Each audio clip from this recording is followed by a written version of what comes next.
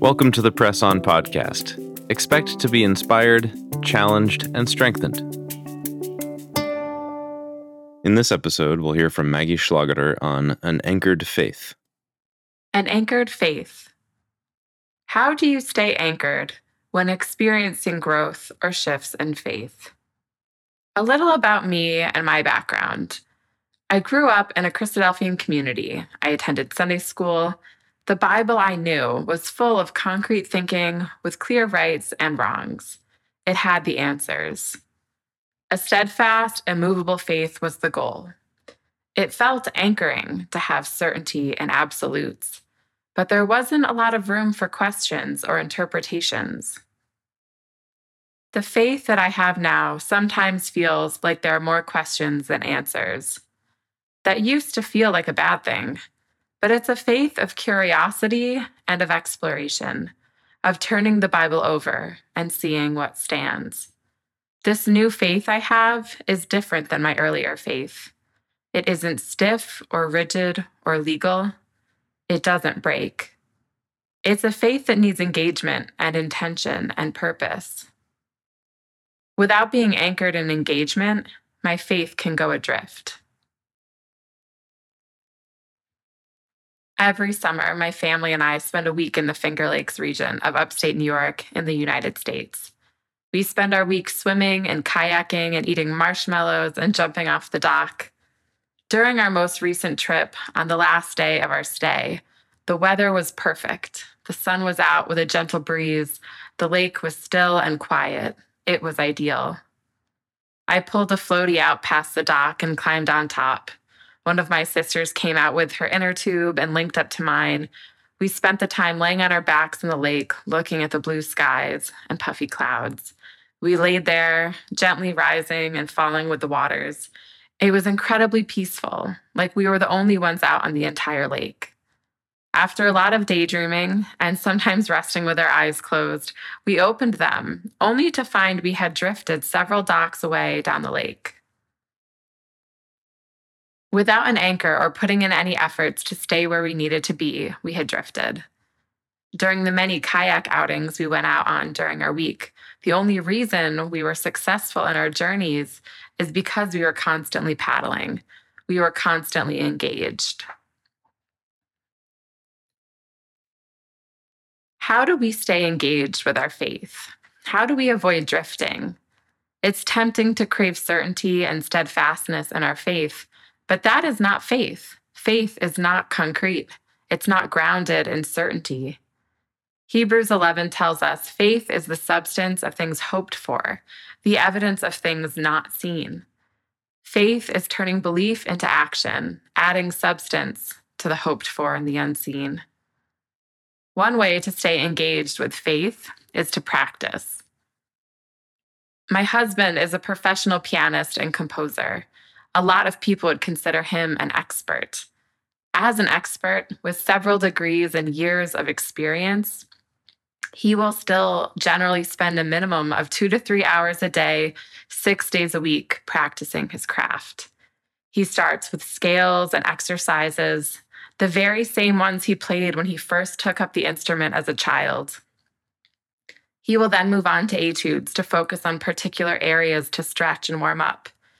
After that, he'll play familiar music, and then finally settle on new repertoire that he has set as a goal to learn and to later perform.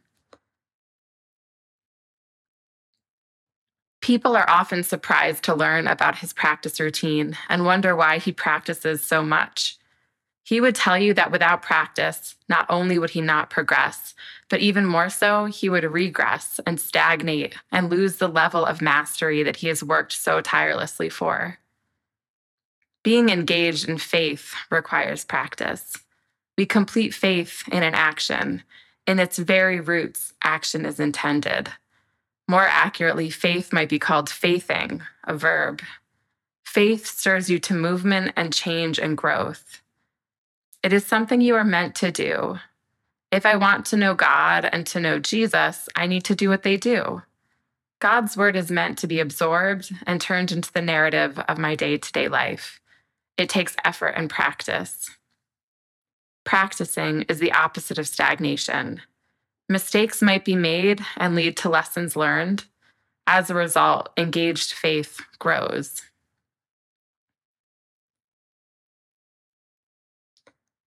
The second way to stay engaged with faith is to be engaged with community and to stir each other up. Hebrews 10, verses 23 to 25 reads, "Let us hold fast the confession of our hope without wavering, for he who promised is faithful.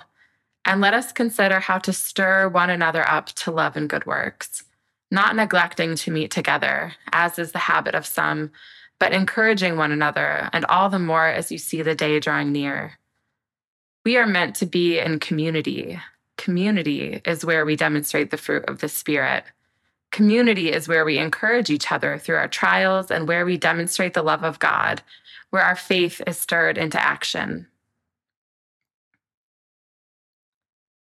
Some of the most meaningful friendships I found in community. These friendships have been encouraging and inspiring. They have changed my faith, and as a result, they have changed the way I live my life. It isn't always easy to be in our community. I find it quite challenging in certain pockets. Conflict can bring questions and difficult scenarios to navigate through. Faith can be stirred into action as a result of inspiring friendships, as well as working through challenging conflict found in our community.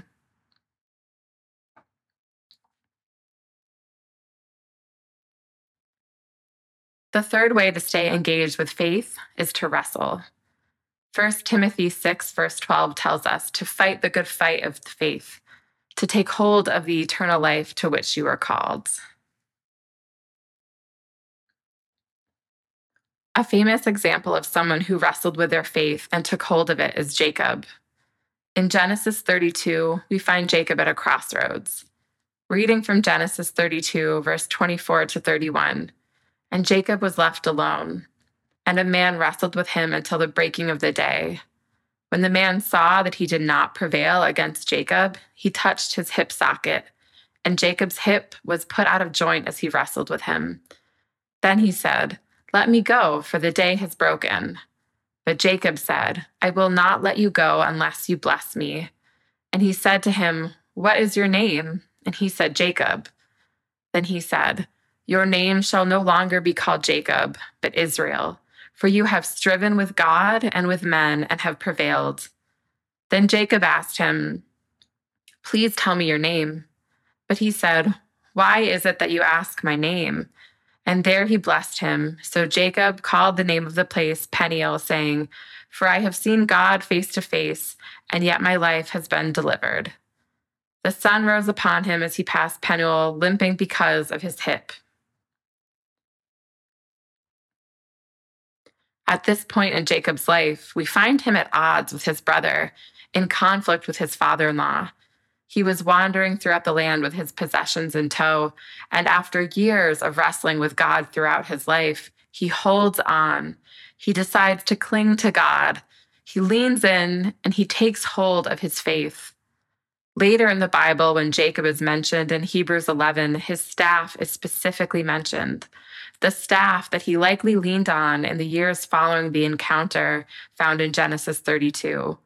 Hebrews 11, verse 21 states, "By faith, Jacob, when dying, blessed each of the sons of Joseph, bowing in worship over the head of his staff." We can see when looking at his life that his faith was changed by his encounter. He was transformed by his engagement with God, and his staff certainly must have been a constant reminder, anchoring him to that pivotal encounter. Like Jacob, I hope that I will continue to be engaged in my faith and wrestle with who I am and who I am not, and how I can be the best version of myself, the most Jesus-like. Practicing faith, stirring one another up in our faith communities, and wrestling with questions all require engagement. Faith requires engagement. Being anchored in engagement leads to a growing, expansive faith. When I am not anchored in engagement, that's when drift and loss happen. Like being engaged to a future spouse, being engaged in faith requires commitment. Being engaged is just the beginning of a relationship that will deepen and grow. A quote from a favorite author of mine reads, "Being engaged is a way of doing life, a way of living and loving. It's about going to extremes and expressing the bright hope that life offers us, a hope that makes us brave and expels darkness with light. That's what I want my life to be all about, full of abandon, whimsy, and in love. But the kind of love that God created and demonstrated is a costly one because it involves sacrifice and presence. It's a love that operates more like a sign language than being spoken outright. Being engaged in my faith means expressing the bright hope that I hold on to. It is demonstrated through sacrifice and presence. It is a faith that operates like a sign language. It's important to remind ourselves that in the midst of our wrestling, stirrings, and often drifting, God is the one who demonstrates his absolute steadfastness. The beginning of Psalm 118 reads, "Oh, give thanks to the Lord, for he is good, for his steadfast love endures forever. Let Israel say, his steadfast love endures forever. Let the house of Aaron say, his steadfast love endures forever. Let all who fear the Lord say, his steadfast love endures forever."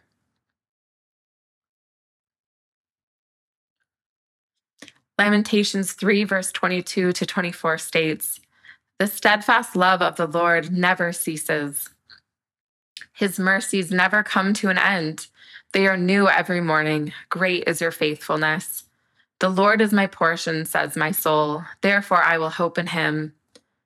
The way that God demonstrates his steadfast love is in how he restores, establishes, strengthens, and supports us. 1 Peter 5, verse 10 reads, "The God of all grace, who called you to his eternal glory in Christ, will himself restore, establish, strengthen, and support you." To fully understand the meaning of this verse, I want to define the words that have been translated to restore, establish, strengthen, and support. The word translated to restore means to mend something that has been broken. God will reset your broken bones. The word translated to establish means to make stable and prop up. God will prevent you from toppling over and reinforce your external weaknesses. The word translated to strengthen means to properly make strong so that you can move, and it's focused on strengthening your soul. God will support your internal weaknesses so that you can be effective. The word translated to support means to lay a foundation. God will settle and stabilize your foundation. If we insert those definitions into the verse, the passage will now read, "The God of all grace, who called you to his eternal glory in Christ, will himself put you back together by resetting your broken bones, prevent you from toppling over, prevent you from collapsing, and he will settle and stabilize your foundation." We see this demonstration of God's steadfast love in his interactions with Jacob. Perhaps using his staff daily reminded Jacob that God had reset his broken bones, prevented him from toppling over or collapsing into himself, and that the result was a life settled on the stable foundation of his God. A foundation he later shared with his offspring, as when he was dying, he blessed each of the sons of Joseph as he bowed in worship over the head of his staff. How has God demonstrated his steadfast love in your own life? It's tempting to crave certainty and steadfastness in our faith, but that is not faith. God is steadfast. That is what we can be certain of. He demonstrates his certainty and steadfastness in his unrelenting and pursuing love. The steadfast thing that we can cling to is being known and loved by God. That is what we can rest on.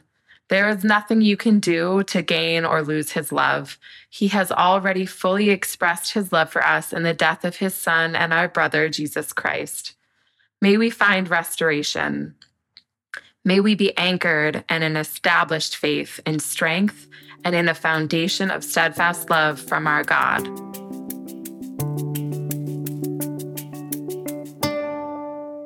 Thanks for joining us on the Press On podcast. You've been listening to Maggie Schlageter. For more, you can visit pressonjournal.org.